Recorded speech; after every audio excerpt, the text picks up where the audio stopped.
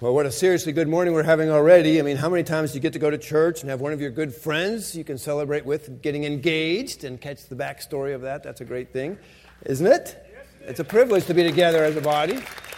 And I must say, to get to hear some serious banjo in the mix is a good thing for me. I really enjoy that and appreciate the effort that our band makes. And they wouldn't let him off the drums. You realize he had to play the drum and play the banjo at the same time, but appreciate that work. But all of that is wrapped up in this effort, this desire, this journey we have towards worshiping God and acknowledging Him. And that is the richness of us being together today. Let's pray. Father, we are grateful. You are so good, so consistently good. You give such good gifts. I thank you for this time we have now to look into your word. And Father, I ask your forgiveness for my sin. And I pray that you would speak by your Spirit through your word to each heart. Lord, may we not just hear, but actually be stimulated to change. May we actually understand the good you have in mind for us as we walk in obedience with you. And we ask that in Jesus' name. Amen. Well, we have been in the study of 2 Timothy, and we'll be there, so you'll want to either open your Bibles or get the service sheet out that has that scripture passage. I'll be reading it as I go through my sermon. We have 3 daughters and 1 son, and as our children were growing up, we often had these debates about which film we're going to watch. And having 3 daughters and 1 son meant we watched a lot more romantic comedies at my house than we got to watch action films. That's just the way it worked. So that's my excuse for why I'm familiar with one called While You Were Sleeping. Somebody might know that film. Famous Sandra Bullock show. And of course the crisis is she's engaged to one brother and in love with another one. But actually there's a subplot there that I want to kind of refer to this morning, because while she's loving this guy she's not engaged to, he is in business with his father. And his father's business is studying the obituary and finding out who died and quickly going and making arrangements to buy the furniture from their estate so they can turn around and sell it. The problem is Jack doesn't really want to stay in that business, but he's afraid that his dad will be mad if he quits. In fact, maybe the business will just go broke. And so he loves making furniture, and he's selling that on the side, and everybody's waiting for him to talk to Dad to tell him, hey, I went out of this business. And from our American perspective, we kind of think, no dad has a right to trap a son to do something he doesn't want to do. He should do what he wants to do. He should be free to pursue his own heart and dream. And I guess when the most important thing you do is buy dead people's furniture, you really should be free to do what you want to do. But our story, our passage today, is about Paul, who treated Timothy like a son, had a close relationship, had poured himself into it, and he had brought Timothy into his business, which in this case, what was it? Well, if we look at chapter 1 of 2 Timothy, verse 7 and 8, we see, "For God did not give us a spirit of timidity, but a spirit of power, of love, and self-discipline. So, Timothy, do not be ashamed to testify about our Lord, or ashamed of me as prisoner, but join with me in suffering for the gospel." So Paul's business was the gospel. It was that incredible story of who Jesus was and what he did.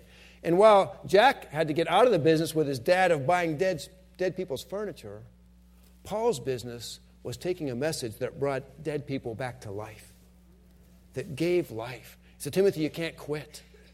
This is too important. This is too essential. Other people were quitting. Other people were causing trouble. He's writing from jail. And he'd been in jail before. He'd had a lot of trouble before. But this time he expected to die. And as he's watching these people quit, and he's wondering if Timothy wants to hang in there, he's writing to say, Timothy, this critical mission must go on. God is in it. God is sovereignly at work, but we get to participate. Don't quit, Timothy. Verse 15, he said, you know that everyone in the province of Asia has deserted me. In chapter 2, he said, these false teachers have come in, and they're saying things like, oh, the resurrection already happened. Did you miss it? And people were confused. And people were leaving the church because of that false teaching. And Paul said, Timothy, teach the truth of the gospel. Point people to Jesus. It's critical. And then he said there's these people that just want to argue in the church all the time. And they cause dissension. Instead of a church being a place where people are loving God and loving each other, they're having these quarrels.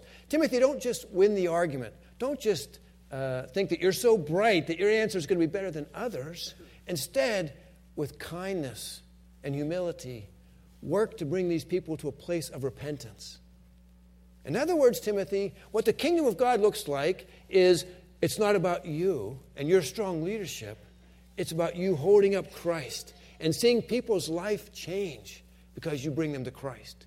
That's the ministry that we have. That's why it's so important that you don't quit.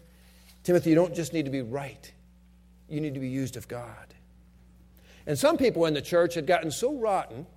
He looked at that last week when Jamie filled in for me when I was sick, which I appreciate. Chapter 3, he said, there's these people, they are lovers of self. That's like this umbrella category of people that are so full of themselves that everything spills out from there. That's the directional pattern in their life. That's their compass. It's all about me. He says they're lovers of self, lovers of money, lovers of pleasure, and sounds quite hedonistic, people that just live for what brings them joy and comfort. Also sounds narcissistic, doesn't it? Lovers of self. In America, we're finding that this is a category that we're moving more and more into. Psychologists who don't know Christ and don't know the gospel are saying, there's an incredible increase in narcissism. People are full of themselves. But you know what the Bible says? That's poison. You wrap yourself up in yourself. And we say, wait a minute, Pastor. I thought, if somebody wants to do something, aren't they free to just do their own thing? Especially if they're not hurting somebody else. Can't they just love what they want? And here's what Paul said in that trajectory of what happens with people that are lovers of self. It's not just that they love themselves. They end up being proud, which means that they know they're better than other people in their own mind. And it justifies them then using other people for their own ends. They end up being abusive. They end up being treacherous, it says. And it leads all the way to brutality. Once they have it in their mind that they're the most important thing in the universe, then everybody they look at and every opportunity is, what's in it for me? What can you do for me? And that goes all the way down to the horrific things we looked at last week, human trafficking. And even, I would say, the big questions behind people debating whether women should have a choice about abortion. Hey, it's about her, isn't it? Isn't that the main thing? Isn't that the only thing? Who would ever suggest that there should be another question than what she wants? And yet God's Word says, when you circle around your own experience and heart, poison happens. So all these things are going on, and then he gets to this passage we have today, starting in verse 10. What's Timothy to do in the midst of so much challenge? Verse 10, Paul wrote, "You, however, know all about my teaching, my way of life, my purpose, faith, patience, love, endurance, persecutions, sufferings. What kind of things happened to me in Antioch and Iconium and Lystra? The persecutions I endured, yet the Lord rescued me from all of them." So Paul, who's writing from jail, to Timothy, who he's thinking is getting fearful, he says, all those bad things are happening, but you know me. It's like he takes him by the lapel and pulls him close. Timothy, you lived with me. You worked with me. We went on those mission trips together. You were there when some of these beatings and terrible things happened. You know me, Timothy. You know my teaching. These other guys are saying the resurrection is gone. Other people are totally selfishly coming into the church and looking to see who they can take advantage of for their own interest. He described some of those women in chapter 3. He said, but not me, Timothy. You know my life. You know my teaching. My teaching was Christ-centered and God-focused. I didn't use wise words. I didn't try to be the smartest guy in the block and the best philosopher or the most entertaining. I didn't try any of that because it wasn't about me. It was about me pointing people to the life-giving grace found in the person of Jesus Christ. That's what I did, and you know that. You teach that, Timothy. You point people to Christ. And he said, you know my way of life. While others were coming into the church and saying, hey, this looks like a pretty good way to make some money. You know, if I actually start doing what they've done, hey, can I have that blessing? Wow, you can heal people? How's that work? Because I'd love to be able to do that, because I would really be successful and popular and probably wealthy if I could do that. And Paul said, you know, I wouldn't even take money from many of the churches I worked with. I worked with my own hands. Timothy, you were sitting beside me when I was working on those tents, because I didn't want anybody to say, well, that Paul's really in it for himself. It's really about him. He thinks he's something, doesn't he? Paul said, I wanted people to know and see Jesus. It was about him. And I would do anything to keep that gospel message pure. Timothy, you walked with me. You know that. This is an important thing that comes out. And then Paul goes into this discussion about endurance and persecutions and sufferings. And I wonder if he thinks this was really motivating to Timothy to be hearing these things. He was in jail and he was expecting to die, but he wrote in 2 Corinthians about some of these sufferings. Are they servants of Christ? He was comparing himself to others because they claimed he wasn't an apostle. He said, I'm out of my mind to talk like this, but let me tell you something. I am more. I've worked much harder, been in prison more frequently. What funny things to brag about, huh? Been flogged more severely, been exposed to death again and again. 5 times I received from the Jews the 40 lashes minus 1. 3 times I was beaten with rods. Once I was stoned. 3 times I was shipwrecked. I spent a night and a day in the sea. I have been constantly on the move. I have been in danger from rivers, dangers from bandits, dangers from my own countrymen, the Jews, dangers from the Gentiles, danger in the city, danger in the country, danger in the sea, danger from these false brothers who want to cause me trouble. I have labored and toiled and often gone without sleep. I have known hunger and thirst and have gone without food. I have been cold and naked. Besides everything else, I face daily the pressure of my concern for all the churches. That's what Paul said. And then he said, Timothy, come join me in that. Let's do that. Right? You say, excuse me, if you want to talk about like comfort and security and the blessing of having a relationship with God, I might be interested in that. But if you ask me to come and endure hardship and suffering so that the gospel can be proclaimed, that's not such a welcome message. But church, you got to hear this. Paul was not a masochist. He didn't just love pain. He was not a martyr.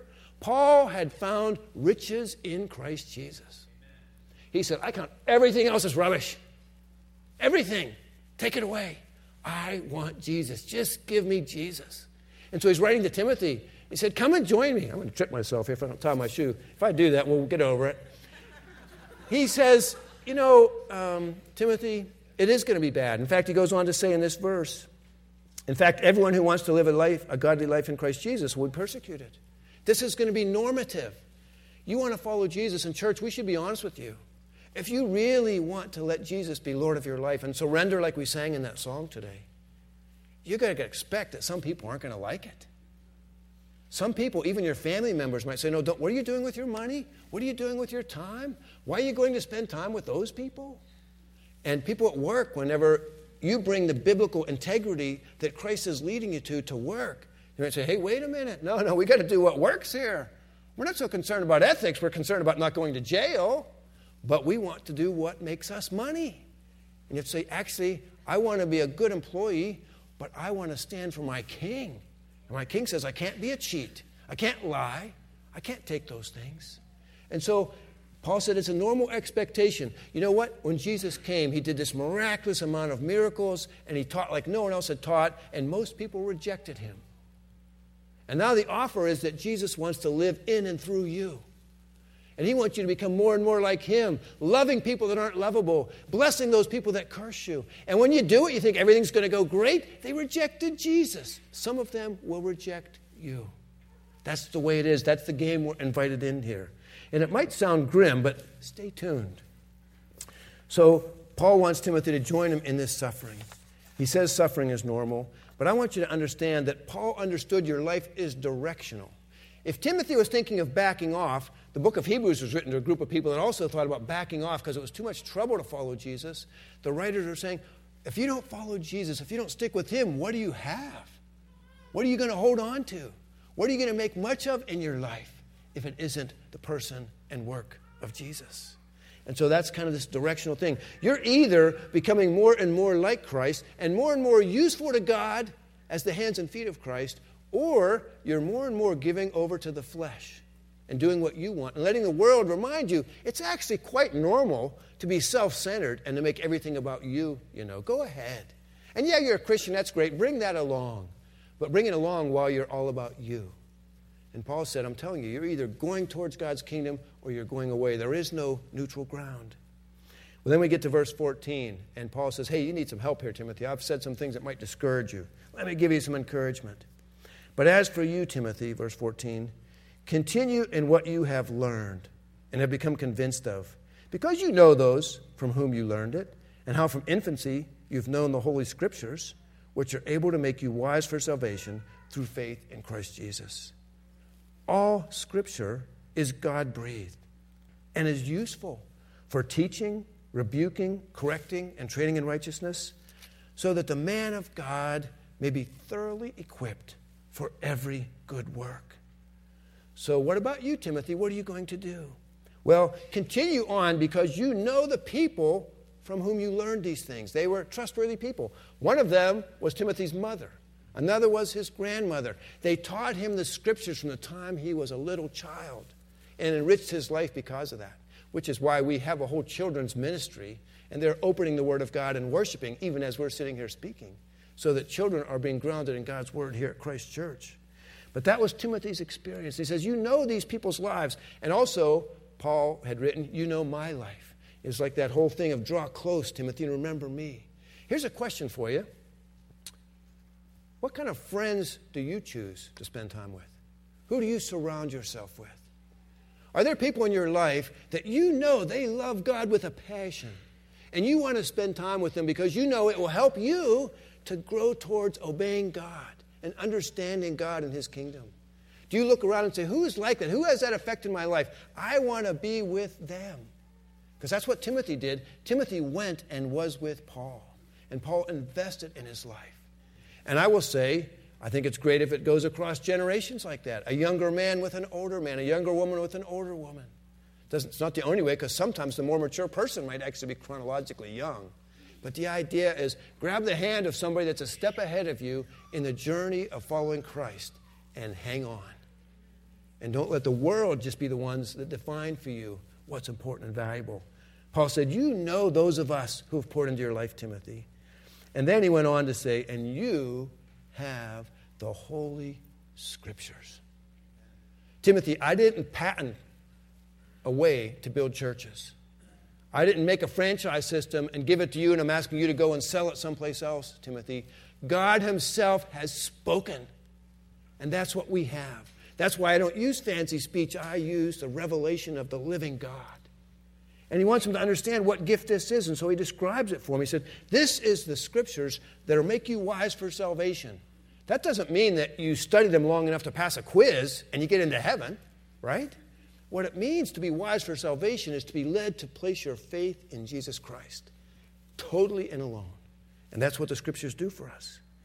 And then he says, these Scriptures are God-breathed, which means even though men wrote them like Paul and Moses and others, God was behind and under and surrounding that process so that the words we have coming through their personalities and their experiences are totally shaped and trustworthy to us as the very Word of God.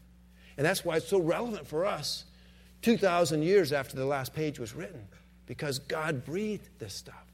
And we probably should have a few messages about that subject, but I want to get you to think about this God-breathed aspect in a little different way this morning. As Jamie shared in his prayer, when God took the dust and formed Adam, it was just dust. It was just chemicals. And then He breathed life into that. And it became a living soul and a living person. And you know what? God's Word, because of His Spirit and His intention and His sovereign work, is intended to breathe life into your soul. Now, I don't know how many of you feel a little dead lately, a little flat, like the things you're pursuing are not satisfying. You're spinning and spinning, and you think, okay, that didn't work. I'll get on another plate and spin and spin. But God wants to say, I want to tell you which way to go. I want to tell you how life really works. I want to tell you about me. I want to tell you about you. I want to explain the world to you. I want to give you this life-giving input from my Word. And that's the breath of life coming into us through God's Word by His Spirit. It is God-breathed. Well, then Paul, a master of understatement, says all Scripture is useful. What do you think about that? All Scripture is useful. This makes me think Paul was an Englishman, actually, because when I lived in England, they were masters of understatement. They loved to really lowball things. They would have had some coy way of announcing this engagement today, and everybody would have heard it, and it would have been 5 or 10 minutes later when it dawned on people what they just said. They loved that. And Paul's kind of saying that here a little bit. You know, all Scripture is useful. Really, Paul, what do you mean? How useful is it? And he says, well, it's useful for teaching. For one thing, you get so many messages, hundreds a day, about what is true and important and what to value. and what your identity should be built on. And he says, God's Word explains the truth of those things to you. It is good for teaching, for thinking rightfully about God and yourself. And then he says, it's good for rebuking and correcting. Now, many of us say, no, wait a minute. I want the parts that are like comforting and encouraging and take me to a place where I'm kind of happy. Give me that part of the Scripture. I don't really want to sign up for the part where I get rebuked and where I get corrected and I got to acknowledge that I'm going the wrong direction and turn and go the other direction. I'm not so interested in that. But God's Word, because God loves you, He doesn't want to leave you where you are. Do you know God has a deep commitment that a year from now you won't be the same person you are today? He wants to bring correction and growth and maturity into your life through His Word and by His Spirit and through our fellowship together. That's a good thing, but it takes some rebuke. I had a friend, I was a best man in his wedding, had a couple of kids. His third daughter was born, and within months he was announcing he wanted to leave his wife and marry this woman he had an affair with at work.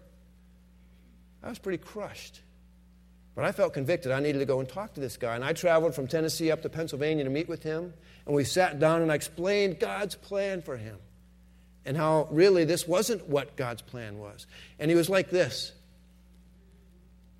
He didn't want to hear it. He didn't want to hear a rebuke. He said, wait, I've got my plans. My plans are I'm going to divorce this woman and marry this woman, and I don't know what we're going to do about the kids, and I'm not sure what my family's going to think, and I'm not sure how it's going to work out, but I'm going to get through this, and it's kind of dark and cloudy. But some years later, I'm going to turn back to God then when I get through all this.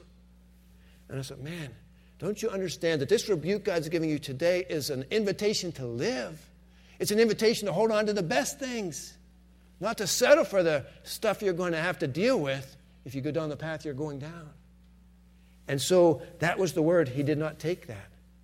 And many of us don't. Many of us will not allow God's Word to rebuke us. You got to understand it's the love of Christ at work when He tells you you're holding on to the wrong things in the wrong way, and it's going to lead to no good. Have done with lesser things. So it's good for rebuking. It's good for training in righteousness. And ultimately, it's good for equipping us for good work. And that's an important thing for us to understand. We don't just come to church. We don't just come to the Word to get the right answers to the trivial questions so we can think right about God and ourselves.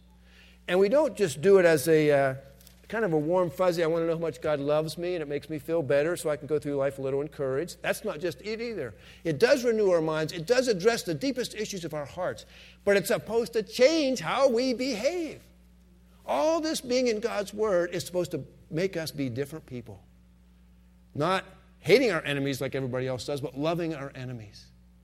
Loving those who do something against us. Not thinking about ourselves, but thinking about Christ and others. That total transformation is what Paul said. So I just want to look at a couple of samples from 1 and 2 Timothy. These are just things of wisdom. Paul basically says, hey, you know what? This is useful. Try this on for size. I got a question for you.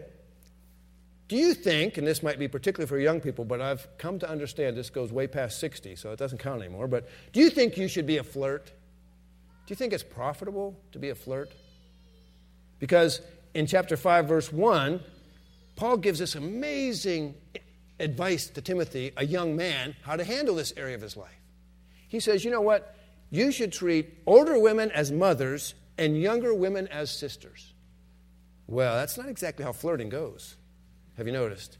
So when you're watching those Super Bowl ads next week, and they're showing how people relate, and they're telling you what it's going to mean for your relationships to be positive and something that gives you some kind of blessing, and they're telling you to be big flirts and to come on with everybody you can and see how far it goes with as many people as you can, then you say, what does God say about that?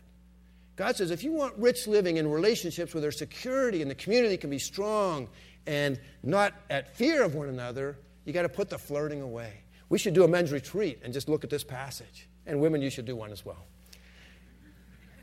Here's the next question. Is this helpful? Should you be buff? And then how many hours should you spend at the gym? Okay, again, you just watch a little television, you get some ideas, don't you?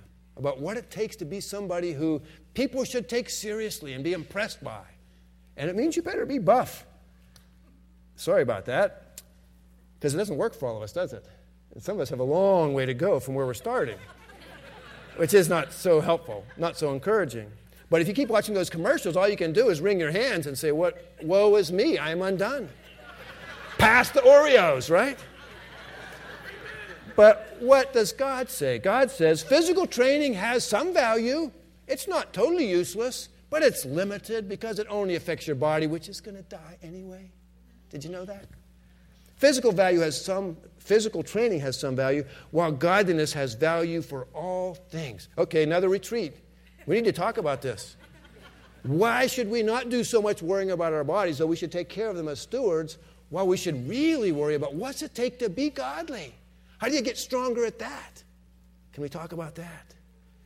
And then, let's ask this question. Should you make money the main aim of your life? Watch some commercials for the next 2 weeks and see what answer you get about that question. Because obviously, if you could buy the right things and have the right things, you'd be a player. You'd be somebody. That's what the world says, don't they? And most of us don't have quite enough. Just the way it seems to work. Where basically there were people in Paul's day who were using the church even as a way to get money. God forbid, I know how true this is. That's one of the dangers of being a pastor who's paid. We can get so mixed up and screw up things about money in church even. But in the world, I know you're getting that message over and over and over again. And Paul said in chapter 6, verse 6 through 9, you know what? Godliness with contentment is great gain. But those who want to fall into getting rich, they fall into all kinds of temptations and traps. We could do another retreat, couldn't we? Are you wired to just want money? Is that what your family's told you and your schools have told you and every advertisement you see tells you? God says, hey, Paul would say, I got some instructions for you. I have a better way to do life. Listen to my word. Listen to what God has said and should say. How about another course? Should we take a course on aggressive behavior? It's quite American, actually, to be bold. And, you just sit at a ticket counter and watch people come up when a flight's delayed. They all seem to have had the course on aggressive behavior. You go up there and give them some grief. Make sure they give you a room and give you money back as well as giving you another flight.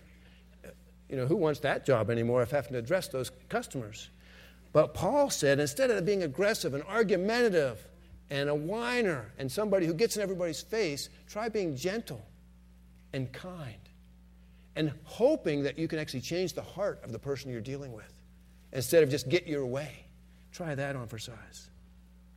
And lastly, what about this pro-life business? Does the book have anything to say about that? You have to understand, from the beginning, we were made in the image of God. Every one of us a valuable creature to God. And he has a lot to say about children. God loves children. He has a lot to say about people that are powerless and can't help themselves, can't defend themselves. He has a desire that we would have a burdened heart like his heart is burdened for justice, for the unborn. Justice for those who are in the foster care system and struggling with all that means and all that happens to those kids. It should motivate our hearts to say, God, how do we be your hands and feet? Because you say, you know what, we better pay attention to these things. And actually, it's not, again, a road to martyrdom. Or what can I give up? I'll show how spiritual I am. I'll do the hard thing. No, basically, God is saying, join me in building my kingdom, and your life will never be better. You'll never know more riches. You'll never know more blessing than when you are serving me. You will be persecuted. It'll be hard sometimes. I'm not saying you'll be comfortable, but I'm saying once you tap into the things that are part of God's kingdom with God's people, empowered by the Spirit of God, it doesn't get any better. And so, yeah, it's true, isn't it? That's the way God is. God is good all the time. We say that, don't we? And it's true. Well, I just want to close this with saying this scripture business, which Paul, tongue-in-cheek, says is useful. I just pray that you guys will realize what a gift it is. No cliches. That you will say, God, speak to me from your word. Feed me from your word. Give me a heart for your word that I can be changed. And Eugene Peterson wrote a book called The Message, which is actually a translation of the Bible, he would say. Some people think it's more a paraphrase because it's so different, but it's just a pretty easy reading Bible. But he's written another book, and it's called Eat This Book. And in that, he talks about what it takes for just ordinary Christians that can't go to seminary to get hold of God's word and to let it become part of your life and your heart. And my encouragement to you, church, is let's eat this book. Let's pray. Father, we do thank you so much for the wonderful gifts you give, amazing gifts. And your word is a big one, which points us to Christ, the biggest gift of all. And Father, I thank you that you invite us into this rich living in Christ Jesus by your word. I thank you that at this church we are free to teach your word and have a practice and a habit and a past of teaching your word. May it be true of our future as well.